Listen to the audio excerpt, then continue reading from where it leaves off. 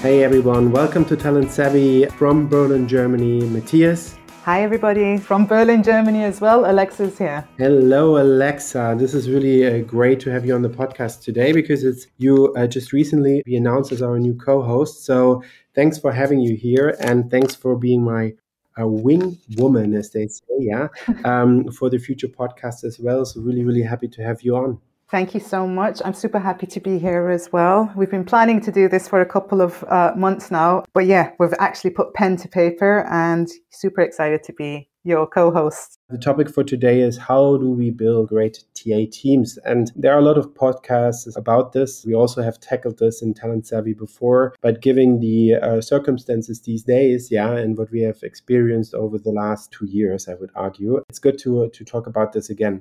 What is your experience, Alexa? How do we get started here? Like, what are the first things that you would do when you need to build a TA team from scratch? Well, for myself, usually when I join an organization, what I see is it can anywhere between chaotic or inconsistent. So chaotic meaning hiring is reactive, inconsistent is dependent on an individual case.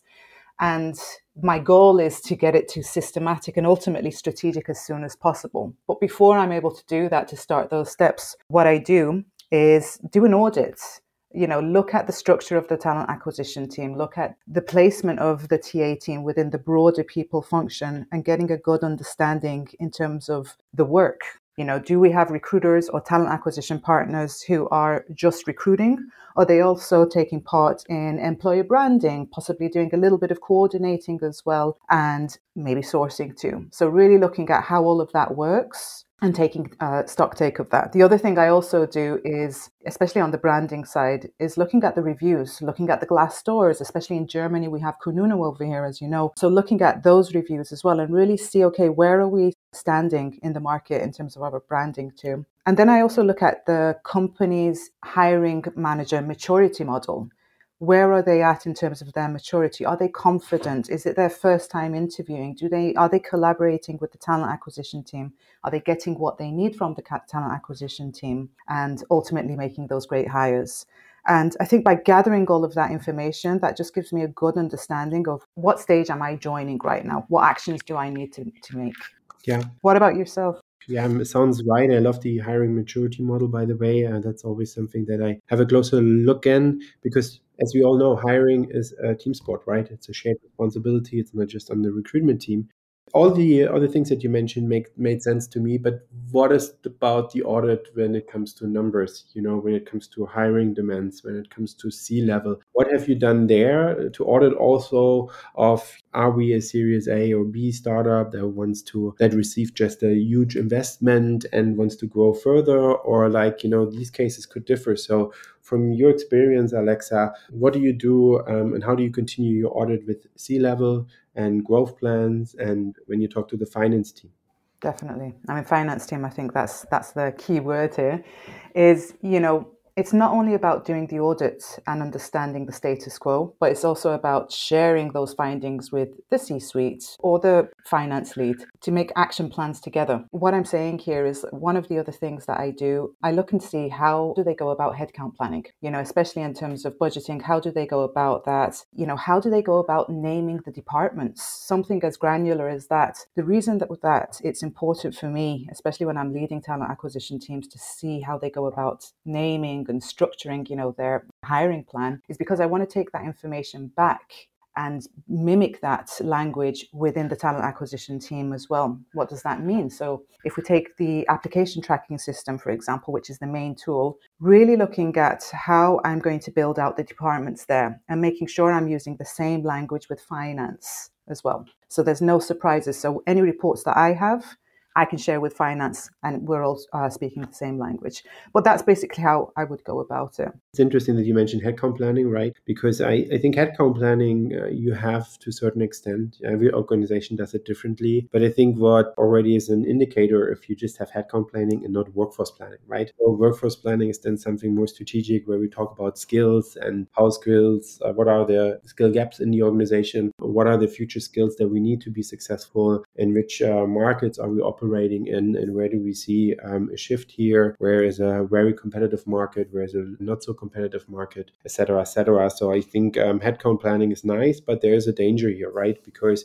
it's actually just thinking about roles and, keep on hiring them, but how strategic is this really to understand, is this something that also, creates impact? But cool. So once you have done the audit, then and you get a better picture, are you then used to share the audit with the C-suite or with the CHRO, or like what happens after this audit is done? Yeah, and how long does it take you to actually finish this audit?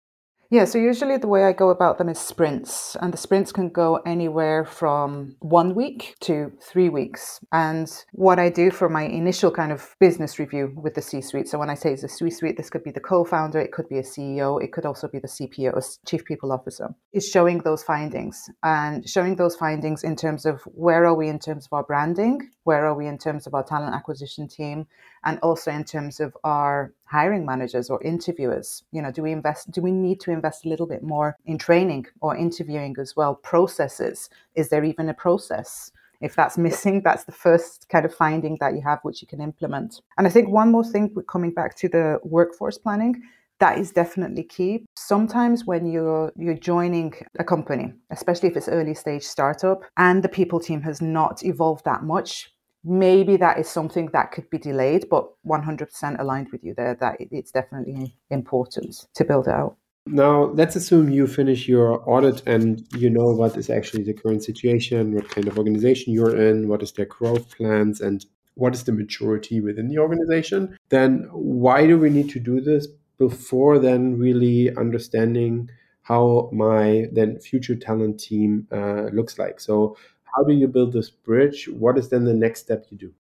So I think when you're looking at talent acquisition, what are the key roles or key positions, key steps that we take? So what do we need to do? We need to attract, we need to engage, we need to assess, and ultimately hire and onboard. And in order for all of this to happen, we need to make sure that we've got each of these pillars in place. So the first thing, engage, attract, that's your employer branding.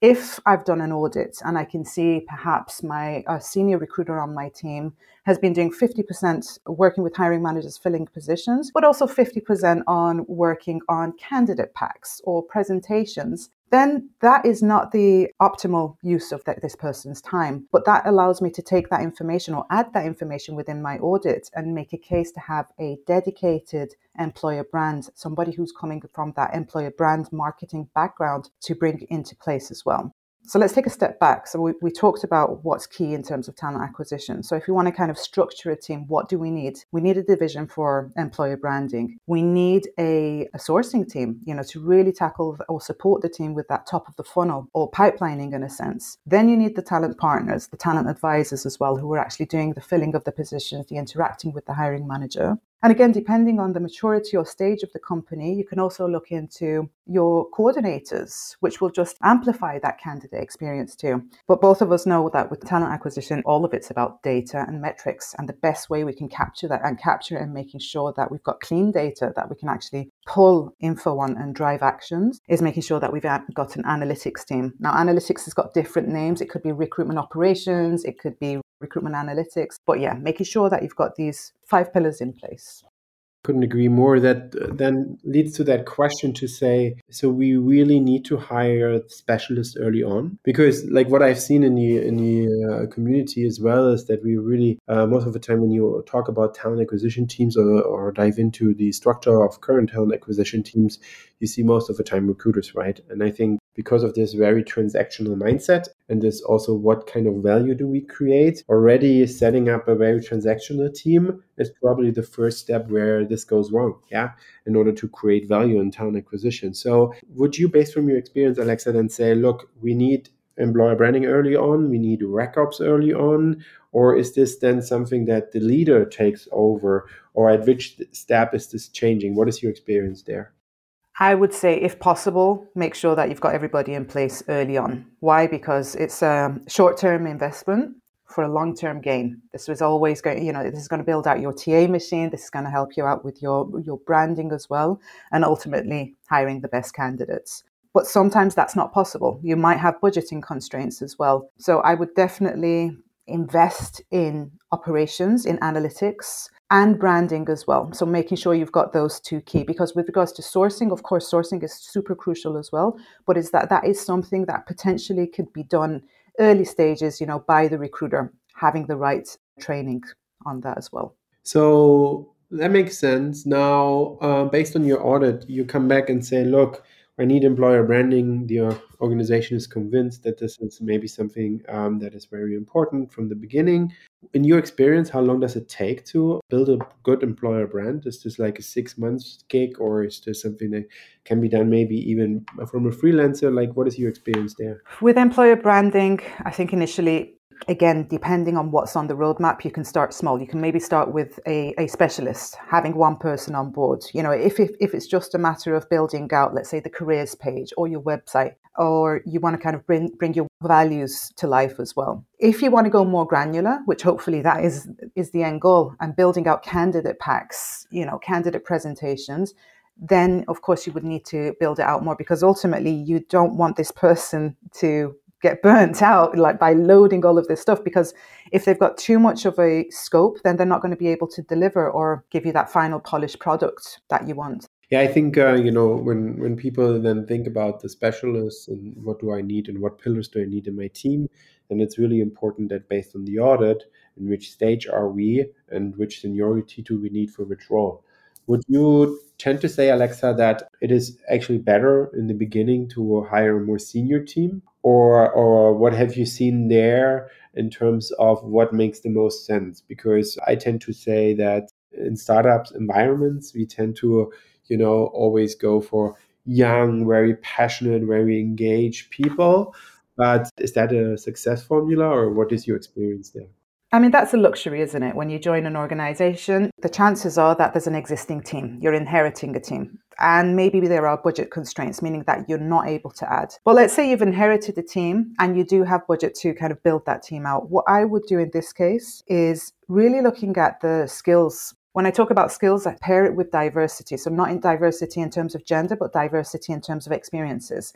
And really look at the skill set that each individual is bringing. Why? Because ultimately you want to build out an autonomous, successful, productive team. And for example, if you've got somebody who's amazing at sourcing, that person can start doing sourcing workshops for the broader team and get everybody's level to that stage as well. So I would look at the skills gap and fill those gaps, with the new people that you're bringing on board.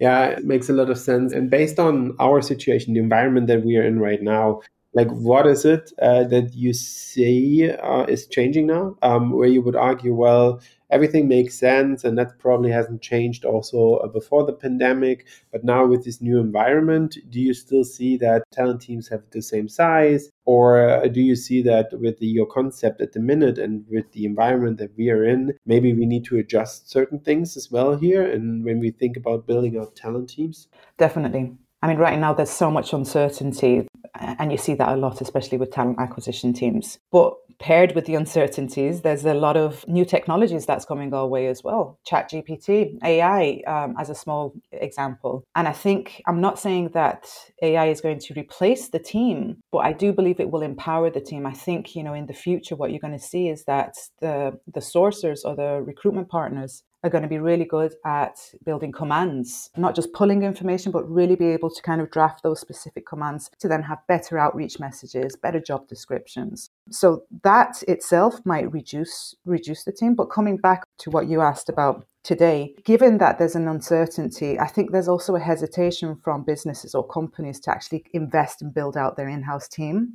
So maybe what you'll see is there may be a skeleton team, a smaller team, but they're supported by an external force, whether it's a RPO, recruitment process outsourcing, or an agency. So I think that's what I'm seeing right now, is this hybrid approach, keeping it small until we're out of the uncertainty. So would you argue that this is just happening for the roles of a recruiter, or do you see something like this happening also for the employer branding manager or the reqs professional or specialist? What is your take there? Because I do get the sense of, we need to have a lean team, but what are the must-haves in terms of skills that you need to have in your team, and what are the nice-to-haves or things that you can maybe outsource easier than you can on other areas? I think the must-haves are definitely that human interaction. So I would never say like no more recruiters or no more talent team, but the must-have is definitely having that level of seniority within the recruiters. Seniority in terms of how they go about recruiting, how they go about outreach, but also how they go about collaborating with the hiring managers. You know, can they run a interview training if need be? If we've added 15 employees to the team, to the company, can we make sure that they're onboarded and able to kind of collaborate with the talent team and growth of the company? Employer branding perhaps could be reduced. It could be if the baseline is already there. I would say don't reduce it too much because that's your brand, that's your kind of your magnet. But I do see that one getting stronger as well. I mean, what have you seen so far? Yeah, I think honestly, I would not compromise on employer branding. And then RecOps depends a little bit how much tooling you already have. Yeah, if you start with your ATS and that's the only technology, I think a RecOps position doesn't make sense. But if you have automated references, clear experience, HackerRank or Codility of the like, so tech assessment, maybe an interview intelligence tool as well. So if you are really technology heavy, then I think it would definitely make sense to also have that RecOps person in, because somebody that actually kind of cares about the productivity of recruiters and to make it seamless for them to deliver their job is really worth it, because then you have a foundation and then you probably have a senior recruiter that is recruiting. And then I would add, depending on what are the hiring demands, I would either say, look, I can for the future have the senior recruiter become a team lead, and then they start, mentoring working students, interns, juniors, or have RPOs as a setup where we can easily, whenever we need it, adjust the capacity in that end. This is how I would set it up, but then you cover most of the pillars. And even if RecOps is something that you struggle with, I would rather then say the leader should actually be capable of understanding technology better, gets the data out, can do the analytics. But at one point, maybe that leader also needs to be hands-on in earlier startups versus then be real leader and make the team grow. Yeah, that depends a little bit on your leadership style as well. But this is where I would say this is what I could think of. I think I would be really careful with employer branding. Why? Because there are a lot of agencies out there that tell you or sell you that they can do a great employer brand for you.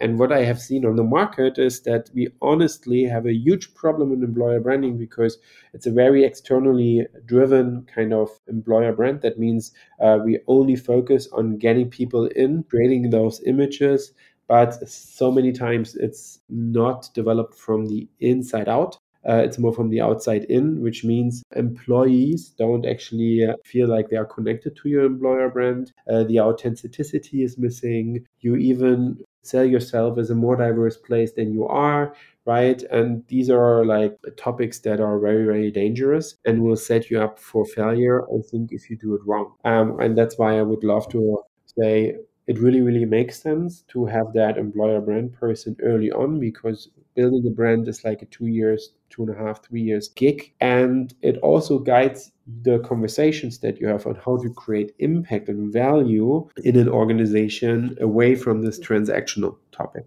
And with a really good RecOps person and having proper analytics and proper tooling in place, you also get more opportunities to have reports, data with the C-level to make decisions early on. And poor recruiters sometimes that have so much to do with their roles and rec loads and etc.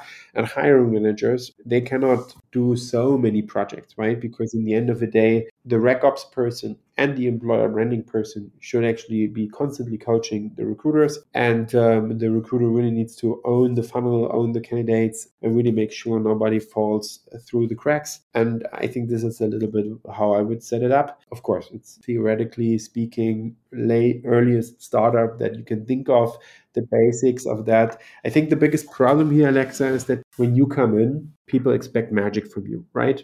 Alexa is in, that means tomorrow I have my 50 roles filled. And with this pressure, you are actually per default, if you just listen to the business, you would be pressured to transactional recruitment. Like everything we are stuck in this world, which we actually need to get out of. Because if the hiring demand slows down, we are actually in this situation that, yeah, what is your value, right? And I think this is something that is very important, that you don't fall for this as a leader and really say, look, I know we need to deliver. We know we need to create hiring output, but here are the risks, and here's my plan, and here's what I want to do to build something more sustainable. Absolutely. And I think what you're mentioning, it brings us back to the first point, is that audit. So you're building that trust by showcasing and being transparent with the audit, and not just doing a one-off audit, but making sure that you're always visible. So having quarterly business reviews or monthly business reviews too. Also, I would argue that most of our TA leaders have been approached and have been reached out because they need to scale up, right? We are always those scale up people. Do this fast, and most of the time we are not involved in the conversations, and we are then per default are very reactive. There's a huge backlog of hiring that needs to be done, and this kind of clashes. This is really the reason why I think you need to make a really good case as a TA leader to say, yes, we have a scale up approach, but we have also a scale down approach, and this is how I set up that I'm comfortable with a certain in-house team, a number of in-house team, where I also say, look, if really hiring completely freezes for a certain period of time, my people can do L&D, comp and ban, other topics, right? That you can leverage their skills on. And in the best case, within the people team. In the worst case, it goes outside of it. But then again, I think, talent acquisition is very close to sales. So there are a lot of different initiatives where, you can actually leverage TA people in sales teams, because this is a revenue growth topic, which then also means that if you get the right people in the sales team drive revenue growth, then will help you as a talent team as well, right? And this is, I think, where there are a lot of opportunities if you have that skill mindset, right? And I think most of the times what I've been seeing is people look at past experience, rely way too much on resumes, on LinkedIn profiles, have very opinionated conversations. And so really teaching an organization how to hire skill-based will be a huge differentiator, because you kind of put the resume and all other things aside, and you really focus on the performance of a candidate in the interview process, and that's magic. Now, people might ask us, look, you talk about TA teams and how you set them up, and this is all nice and it makes sense. I know what kind of people do I need, but what is the ideal size? Yeah, so how do we figure out how many people do we need? What are we doing there? What have you done, Alexa, there in order to figure out that when I come in and I want to build something, I'm already not doing the rookie mistake, and have a much bigger team that actually will be laid off very much in the future because I just invested or over-invested or didn't do the calculations right. So what is a good approach here on your end? When do you do what? How would you come up with an ideal size? What would you recommend here for people? That's a great question. And looking at what we discussed earlier with regards to the pillars or ingredients that go into a talent acquisition team, we're also going to touch on that too. So for 300 hires throughout the year, I would say that you need a team anywhere between 12 to 14. And what does that consist of? That would mean approximately 8 talent partners, 1 reqs, recruitment operations manager or analytics professional, and then you have 1 focused on employer brand plus the lead.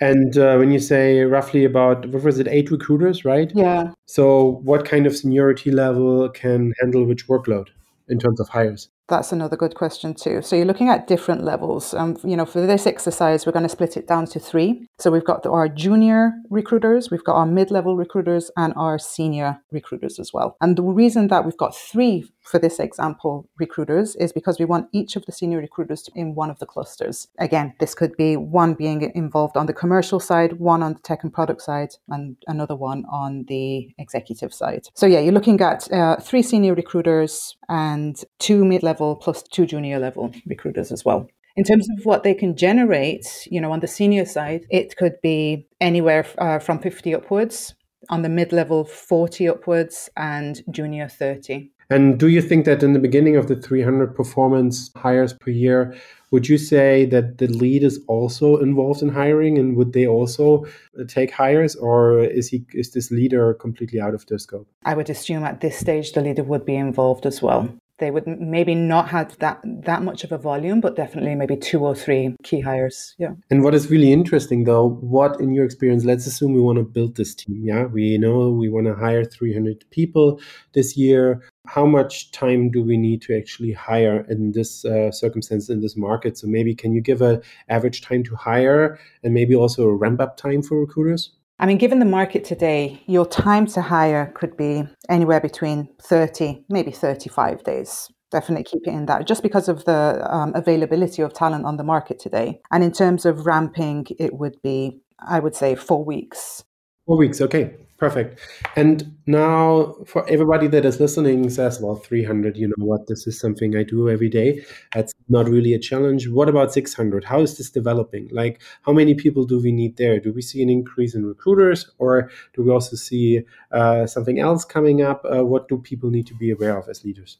So at this stage, you're at another stage of scaling or growth in a sense. So the lead won't be as hands-on as they were, but that's why they need to think about building out that second layer of managers. So in this case, it would change, and the team size for talent acquisition would be anywhere between 18 or 20. The only difference this time is that you'll see an increase in team lead. So you'll have 2 team leads in this scenario, and also an increase on the employer brand side, which would go from 1 to 2 for this stage of growth as well.